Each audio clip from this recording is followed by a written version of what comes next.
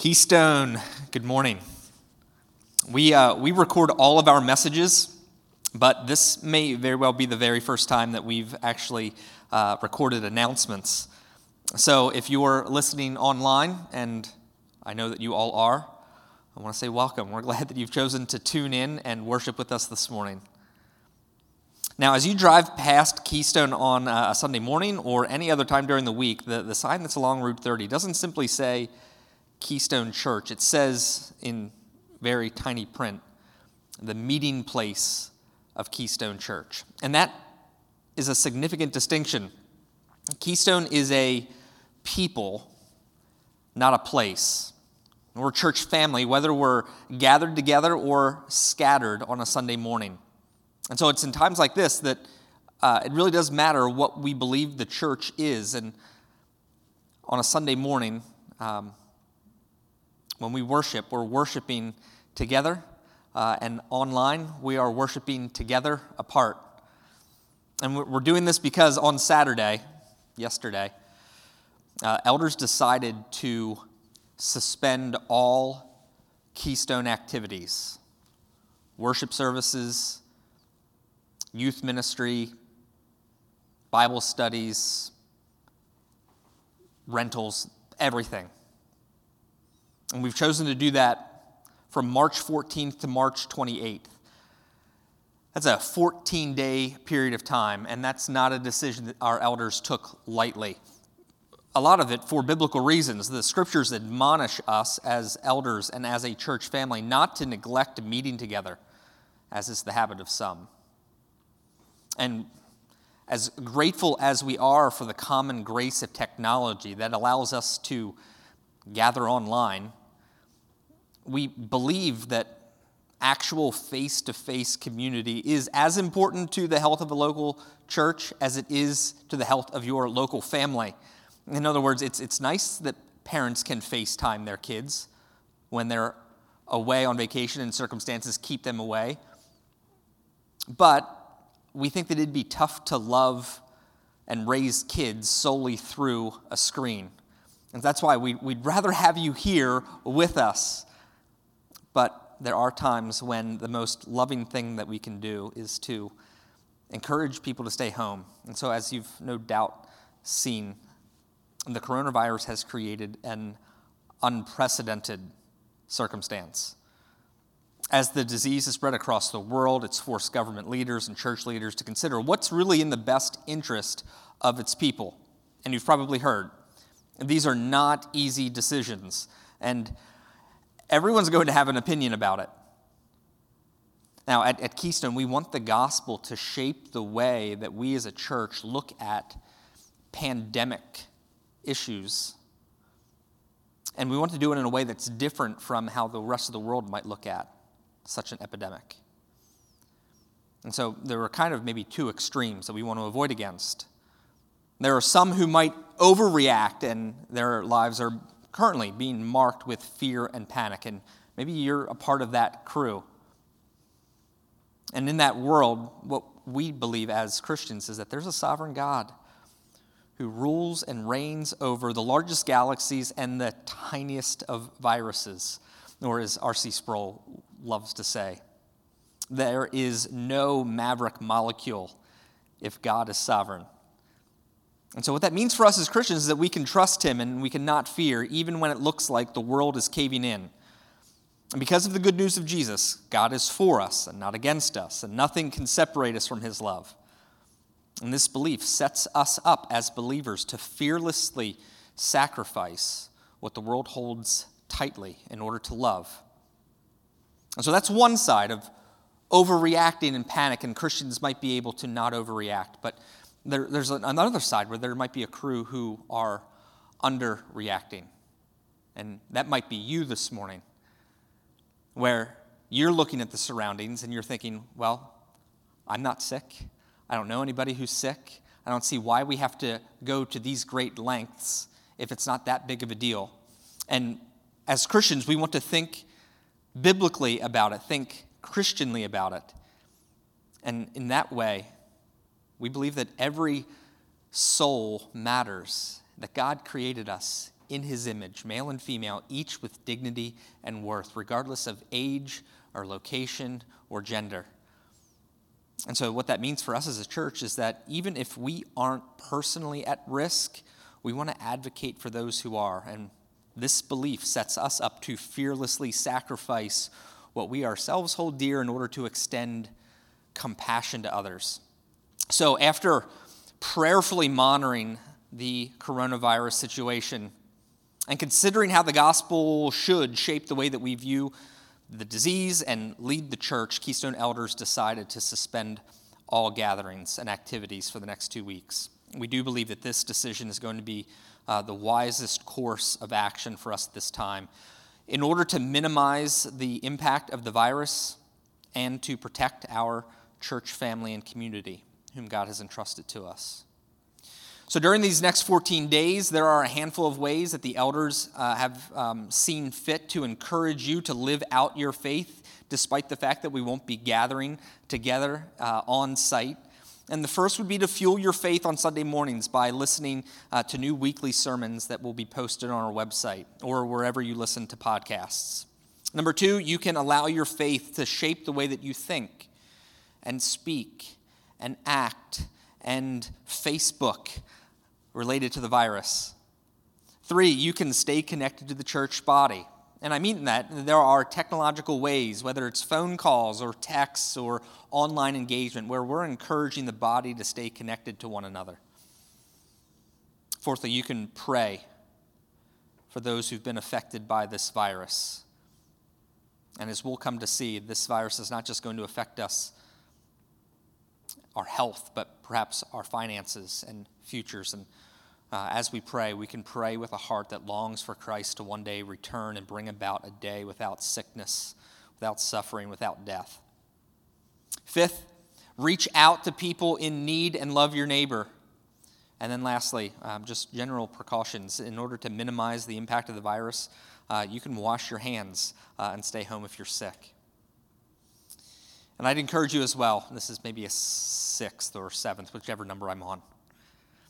Please pray for the elder team as we monitor the situation, watch for recommendations from CDC and from local government officials and health officials. The elders are going to meet soon, probably this coming Thursday, to consider what are the next steps that we'll take in order to help shepherd Keystone through this time. And so with that in mind, let me pray for us. Turn our face to the one who rules and reigns, to confess our hearts, as well as to intercede for the world. So, Father, we worship you this morning because of your bigness and your power. We worship you because you rule over big and small things. None of this is a secret to you, and none of it was a surprise to you. You see all, know all, and we want, Lord, to put our trust in you as our refuge and strength, our very present help in times of trouble. And we confess, Lord, that the anxiety and the fear can well up in our hearts, where the uncertainty of the future, the potential risk of disease and sickness and of financial loss and political chaos causes our hearts to tremble. And I pray, Lord, that you would remind us of your faithfulness to us. We thank you for your kindness to the United States, for the personnel that you've given as leaders. We thank you for the science and technology that has advanced care. And we thank you for the resources that we have been given. And Lord, we ask that you would stop the virus, stop its spread. Lord, we believe that you could, in a moment, just say, done. And so, Lord, we plead for you to end the effects of this virus in the world. We ask for wisdom for our leaders, our politicians, our doctors, teachers and administrators and pastors who are making decisions on how to care for the people that are in their care. And we ask, Lord, that you continue to provide us with all that we need for life and holiness. That you would provide for us as families with the uncertainty of business and income. That you would continue to pour out your blessing on small business owners. That you would care for us as a church. That we might be conduits of grace where we receive so that we might be a blessing to others.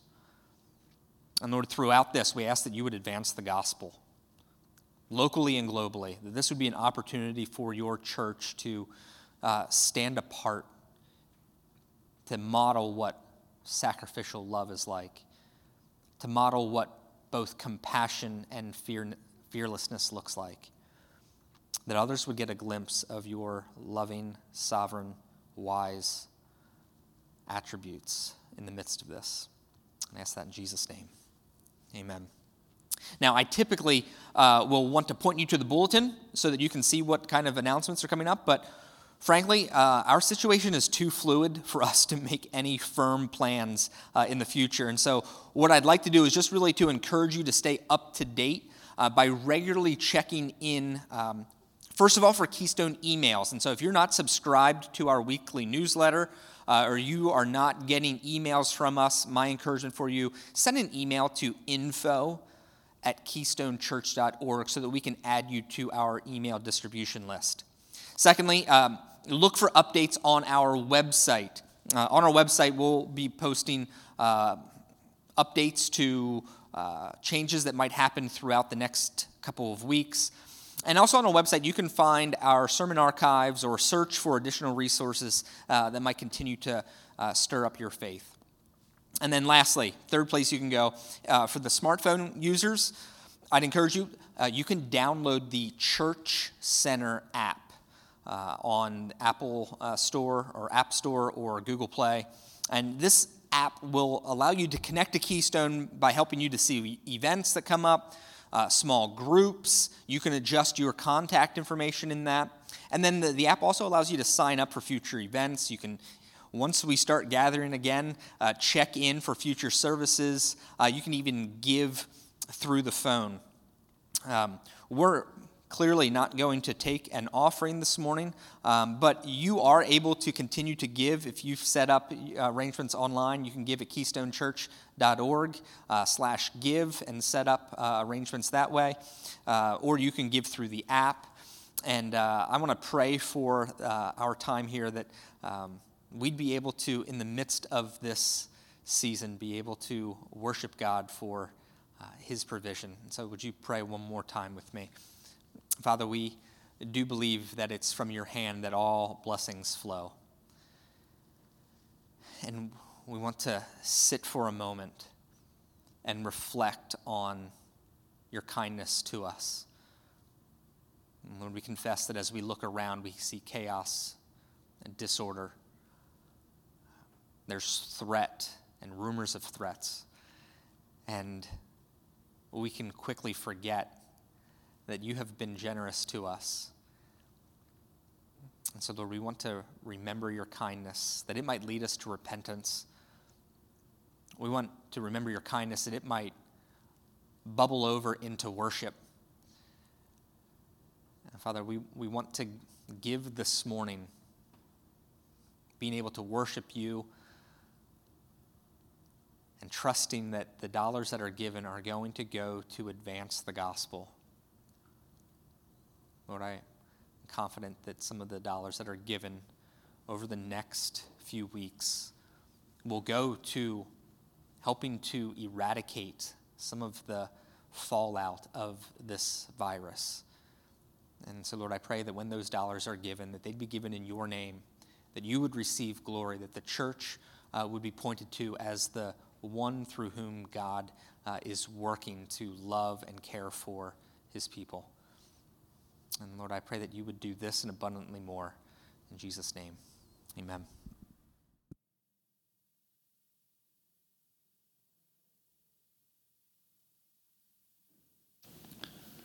I want to say good morning to all of you, whether you are in Lancaster or Strasburg or Coatesville or New Holland, Gap or anywhere in between or beyond there.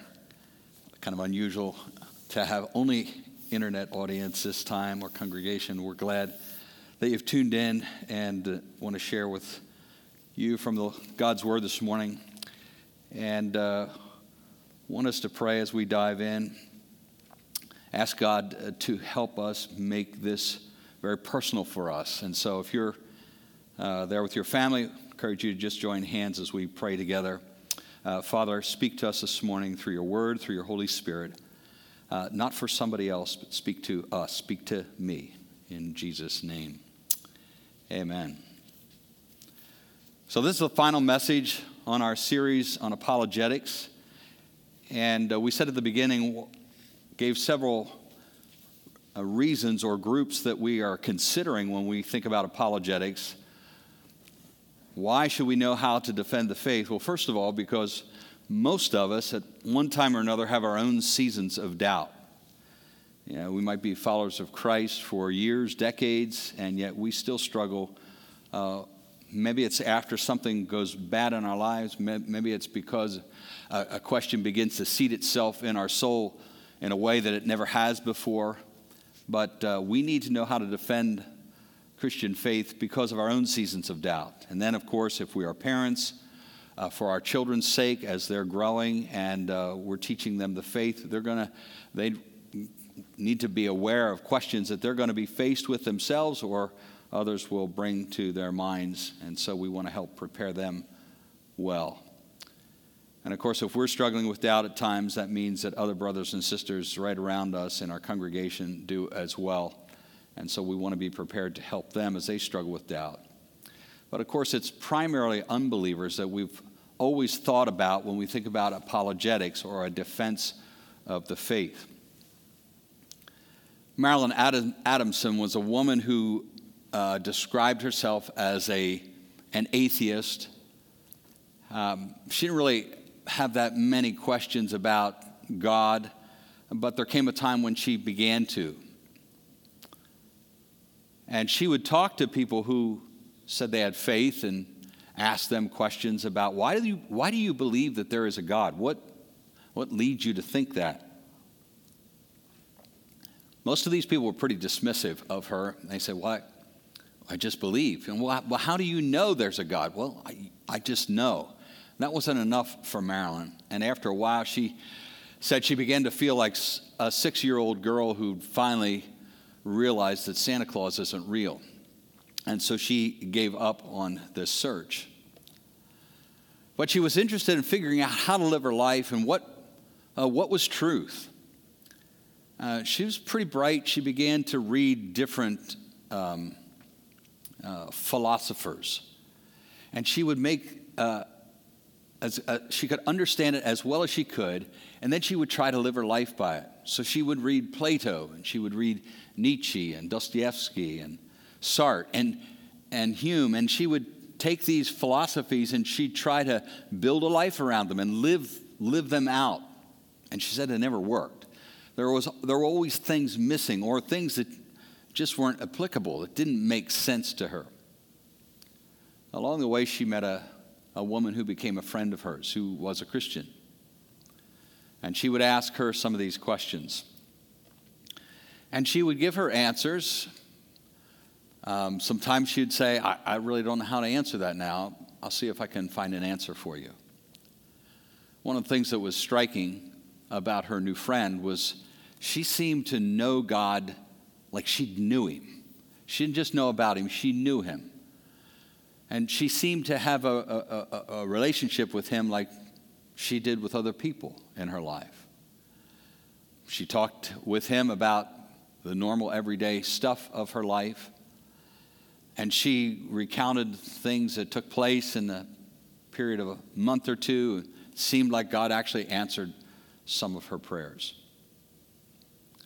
And as time went on, she got more and more of her questions answered, and eventually her friend pushed her and said, "Marilyn, really, what questions do you have yet that aren't answered? Are you resisting, objecting, pushing back just because you are afraid of the next step. And eventually Marilyn did become a follower of Jesus Christ. This morning we're talking about loving those with questions, because there are unbelievers all around us who think that their worldview better explains things like why all this exists around me. It better explains why life forms behave the way they do.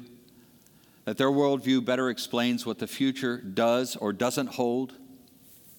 Or that their worldview has a more beautiful vision of what life can be. In other words, people have obstacles to overcome before they're going to welcome the gospel, because they think that how they look at life makes more sense than how Christians look at life or how the Bible looks at life.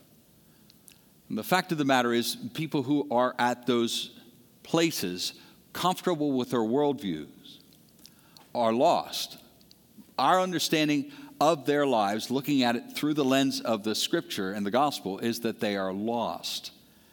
That means that ultimately our development of an apologetic for our lives and our kids' lives and for our brothers and sisters' lives, when it comes to these other people out there who don't know Christ, the goal of that apologetic is to save lives. Save lives. I suspect that in these 9 weeks that we've been talking about apologetic, that has some answers to the question of does God exist, or how can you be sure he exists, and how can we be sure that there really was a man who was raised from the dead, and how can we really be sure that the Bible is trustworthy, that you might be thinking to yourself, this is not my cup of tea. This might be for people who are really smart. This might be for people who have a kind of a scientific mind. This might be for people who will talk with others about things like as dicey as politics and religion. But this is just not for me. And so I bring to you this morning a question that God wants to lay before you, and a question that he wants to lay before me. As followers of Jesus, God wants to ask us, have I or haven't I called you to love people? Have I or haven't I called you to love people? If you don't have a Bible handy, maybe you want to grab one, get your smartphone out, and we're going to look at Luke chapter 10 this morning, starting in verse 25. Again, the title of the message is Loving Those with Questions. One day, an expert in religious law stood up to test Jesus by asking him this question: Teacher, what should I do to inherit eternal life?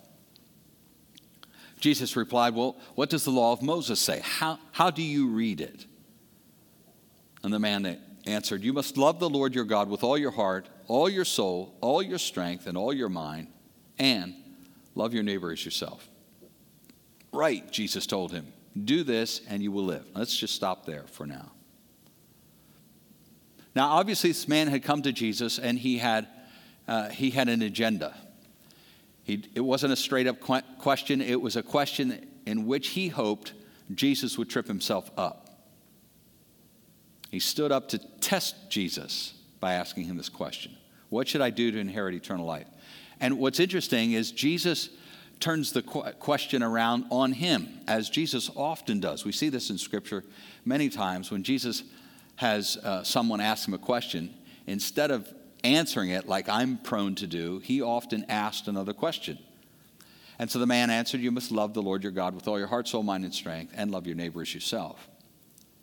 Now, it's interesting that Jesus himself answers a question this way in several other gospel accounts.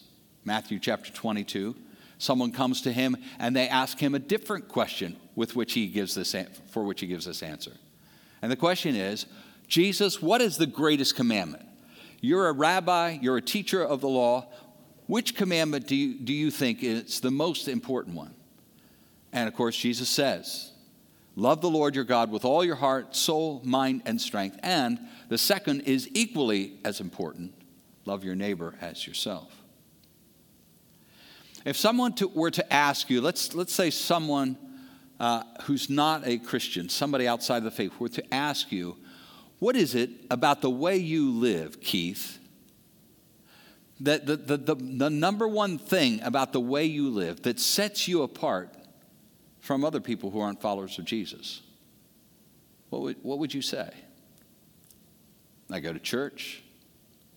I worship a God who gave his son to die for us. What would you say is the thing about how you live that distinguishes you from unbelievers? I would make the argument that it is love. It's interesting, you go to the fruit of the Spirit in Galatians chapter 5, and he says the fruit of the Spirit is, and he begins with love. The Apostle Paul in 1 Corinthians chapter 13 says, and these three remain, faith, hope, and love. And the greatest of these is love. Now, most of us would say, I'm on board with that as long as the people that I'm to love are my family and my friends, people that do things for me, do nice things for me. I'm on board with loving them as long as they fit in a certain category. If you're going to ask me to love people that are strange, are mean to me, maybe they're a different culture, different language group, maybe they have a different idea of when it comes to politics, I'm not so sure about those kind of people. And yet, what's the example that we were given by Jesus? Not only when he was walking around on earth, but when he finally went to the cross and he's hanging there, enduring the most excruciating pain you can imagine. And his hands, his feet, his head, his back, his face that was beaten by the soldiers. And yet, all of that, he's having trouble breathing, all of that, he says about the men who've put him there, Father, forgive them. They don't know what they're doing. He didn't hold them to account perhaps the way you and I might. This would be his enemy. And Jesus taught about this back in his early days of ministry. Matthew chapter 5, beginning of verse 43. You have heard the law that says, love your neighbor and hate your enemy. But I say, love your enemies. Pray for those who persecute you. In that way you will be acting as true children of your Father in heaven. For he gives his sunlight both to the evil and the good. He sends rain on the just and the unjust alike. If you love only those who love you, what reward is there for that? Even corrupt tax collectors do that much. If you are kind only to your friends, how are you different from anyone else? Even pagans do that. You see why I say that love is the distinguishing mark of the believer? Regular people who are not believers love the people that love them. Love your enemies. Now that sets us up to continue this account in Luke. Now we're at verse 29 of Luke 10. The man wanted to justify his actions, and so he asked Jesus, and who is my neighbor? Here's where the rubber meets the road. Jesus, if you could narrow that down, you narrow down the slice of people that I have to love, qualify who really is my neighbor. And I might be with you, but I might have some quarrel with what you're going to say. Who is my neighbor? And we do the same thing. Jesus replied with a story, verse 30. A Jewish man was traveling from Jerusalem down to Jericho, and he was attacked by bandits. They stripped him of his clothes, beat him up, left him half dead beside the road. By chance, a priest came along, but when he saw the man lying there, he crossed to the other side of the road and passed him by. A temple assistant walked over, looked at him lying there, but he also passed by on the other side. And then a despised Samaritan came along. And when he saw the man, he felt compassion for him. Going over to him, the Samaritan soothed his wounds with olive oil and wine and bandaged them. Then he put the man on his own donkey, and he took him to an inn where he took care of him. The next day he handed the innkeeper 2 silver coins, telling him, "Take care of this man. If his bills run higher than this, I'll pay you the next time I'm here." Now, which of these 3 would you say was a neighbor to the man who was attacked by bandits? Jesus asked. The man replied, "The one who showed him mercy." And then Jesus said, "Yes, now you go and do the same."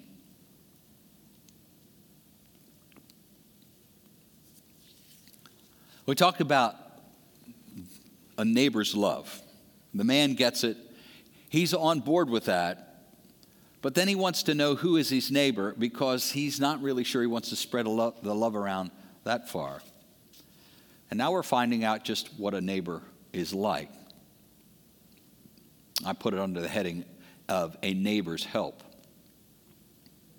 Now, just to remind us again, the significance of this story may be lost to us because we really don't understand the acrimony that existed between Jewish people and the Samaritans.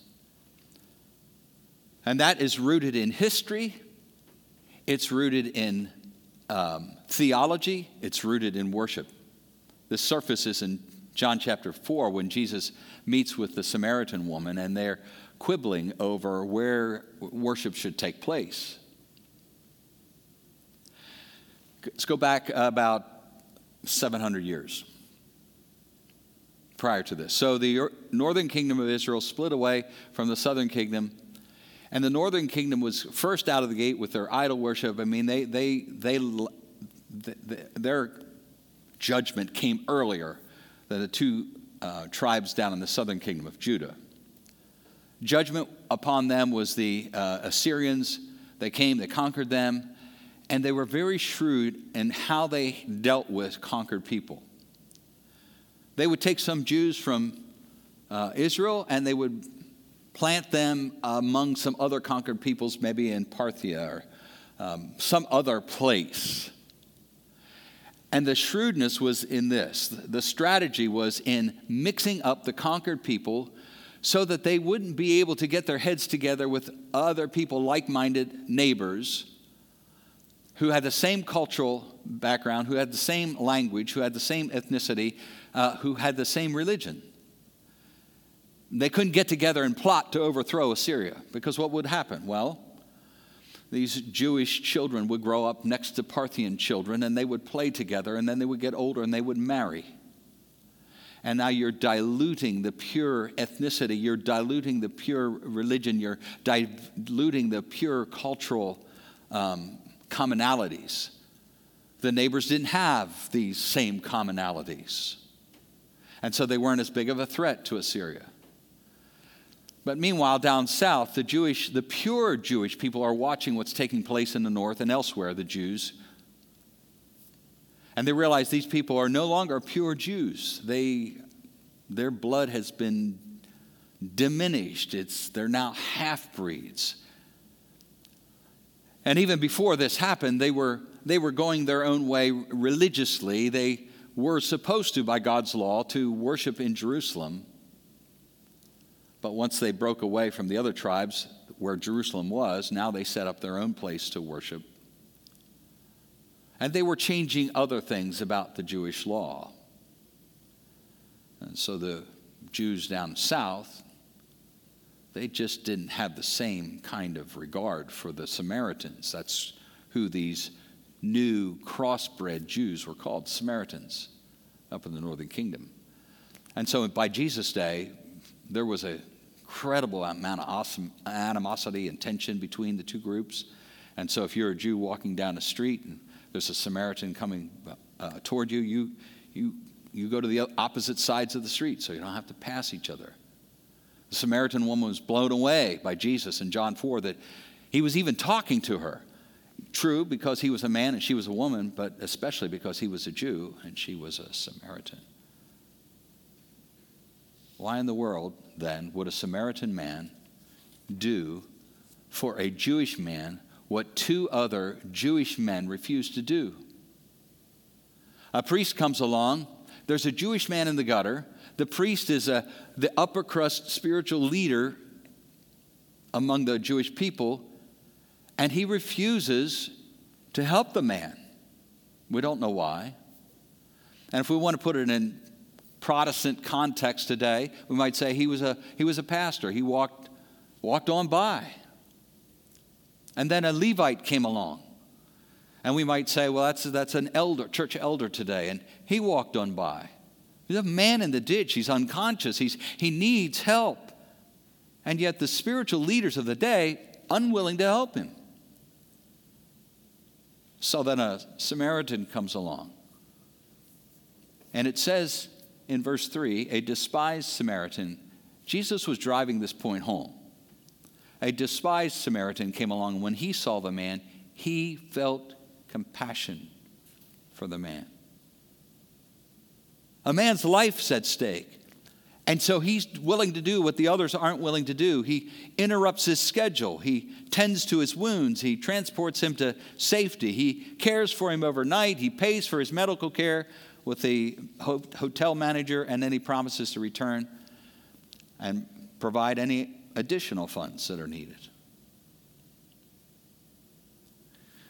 Now, when you look at Jesus and his ministry, he was regularly helping neighbors, and it didn't all look the same. Sometimes his help was in the form of healing. Sometimes it was in the form of forgiveness. Sometimes he was teaching, sometimes he was confronting, sometimes he was comforting, sometimes he was rebuking.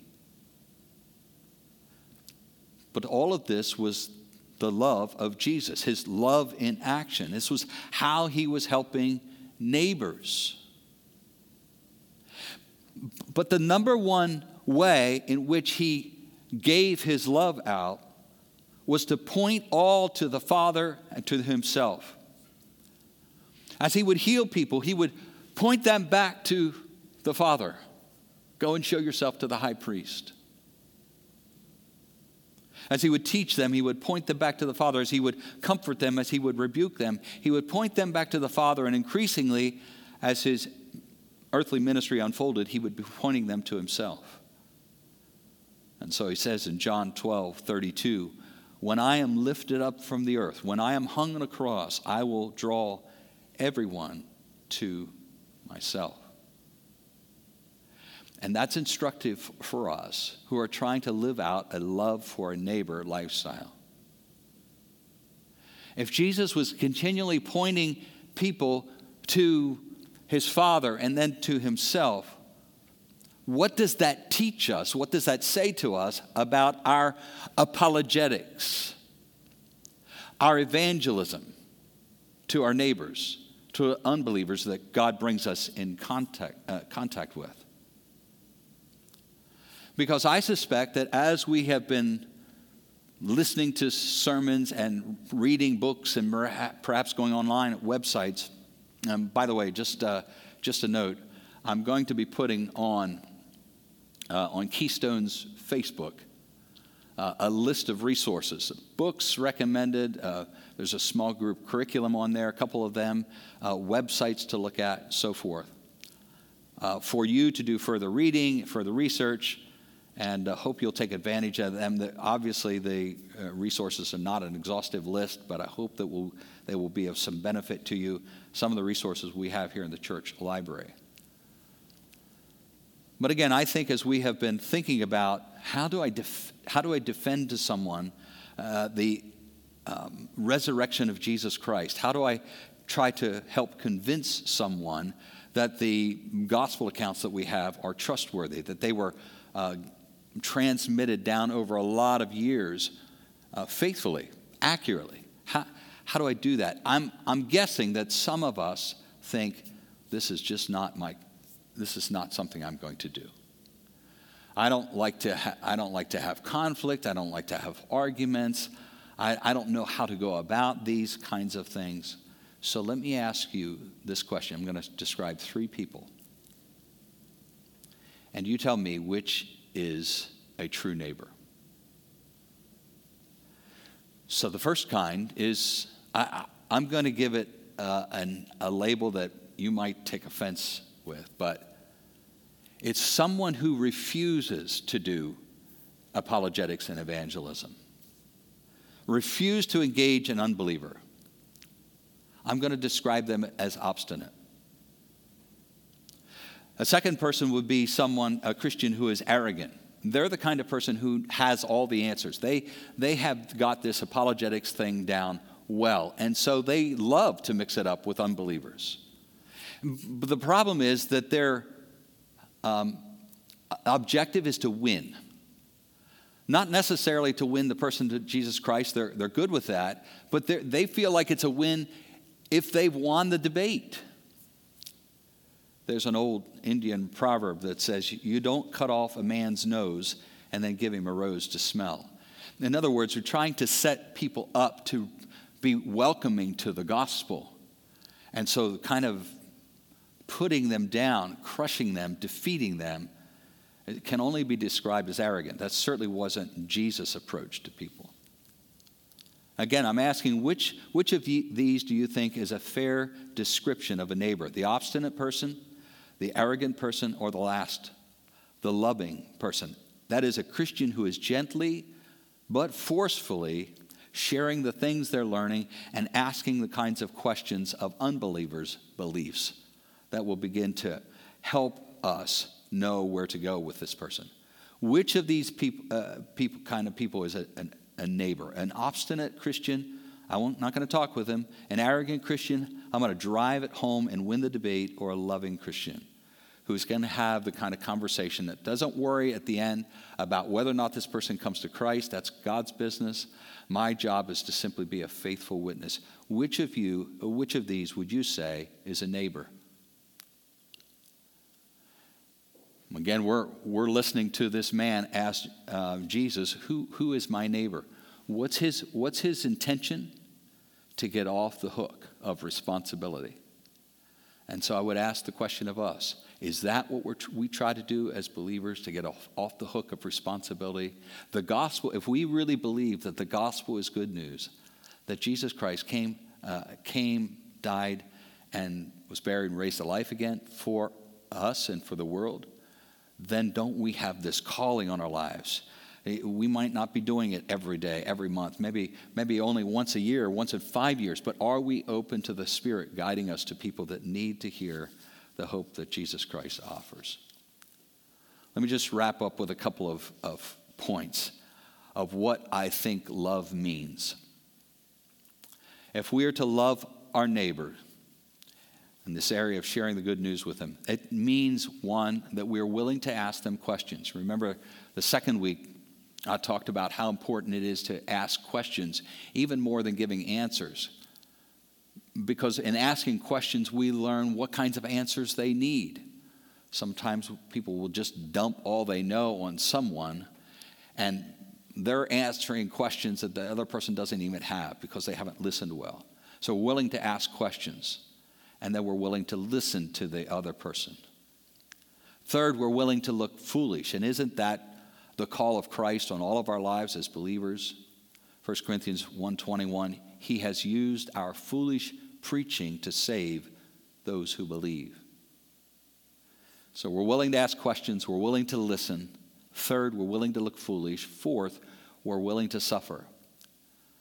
Let's be honest and say most times, I'll say this about me, most times when I neglect to talk to somebody about the gospel, when there's a clear opening there, or when I'm reluctant to get into an apologetics conversation with them. Most time, I don't want to look stupid. I don't want to lose a debate. I don't want to feel foolish. I don't want to suffer. 2 Timothy 1:8, so never be ashamed to tell others about our Lord.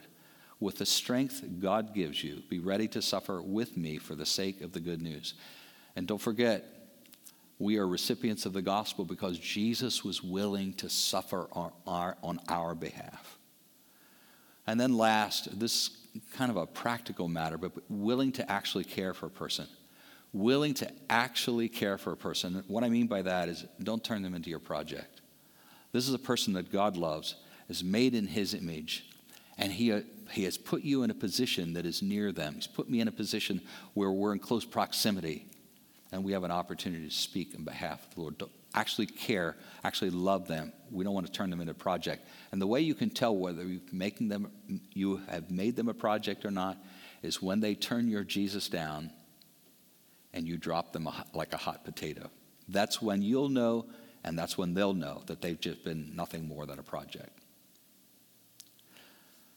Just to kind of recap what we said the first Sunday, apologetics helps people in need who really don't know they're in need. In other words, they're blind to the gospel that they need. 2 Corinthians 4:4, the God of this age has blinded the minds of unbelievers so that they can't see the glory of the gospel, the glory of Christ. They can't see. There needs to be a spiritual breakthrough. And part of the way God may use us in their lives is to poke holes in their fences that are keeping them from faith. They have a fence that exists between them and faith. And we want to try to poke some holes in that fence with apologetics, some apologetics answers. And then with apologetics and evangelism, try to build some gates where we've created those holes so that they can be open and people can pass through into faith. As we close in prayer, I'd like you, if you're listening to this as a family or friends or boyfriend and girlfriend, whatever, or maybe you're just alone, I would like you to think of someone that you are in close proximity to that you know doesn't know Christ. And maybe you, even as we've talked today, you've thought about times when you've missed golden opportunities to start a conversation with them about faith. Faith matters.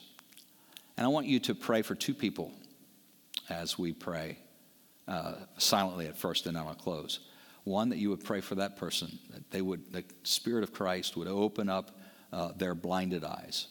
And then pray for yourself, that you would just be obedient to whatever God leads you to do in the weeks and months and years ahead. Let's pray now.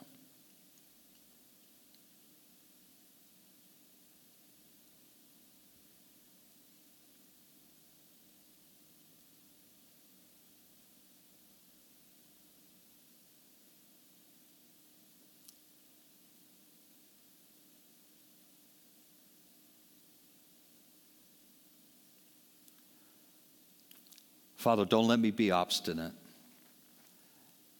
Don't let me be arrogant. Make me a follower of Jesus who loves my neighbor. And not just a feeling, but that choice to love. A call to love. And the Spirit's ability to love. And in these days ahead, I pray that you would prompt me to be obedient every time, that you lead me to this person, and you lead me to have a conversation. And if and when I fumble the ball, don't let it just slide. Just bring me back to that place and remind me that you have left me here to be an ambassador and to be a neighbor who loves his neighbors. In Jesus' name, amen. I pray as we say goodbye for this morning that you'd go out of your homes into your week, remembering that you are called to be this neighbor to lots of neighbors around you for the glory of God and for the saving of many lives. Go with God.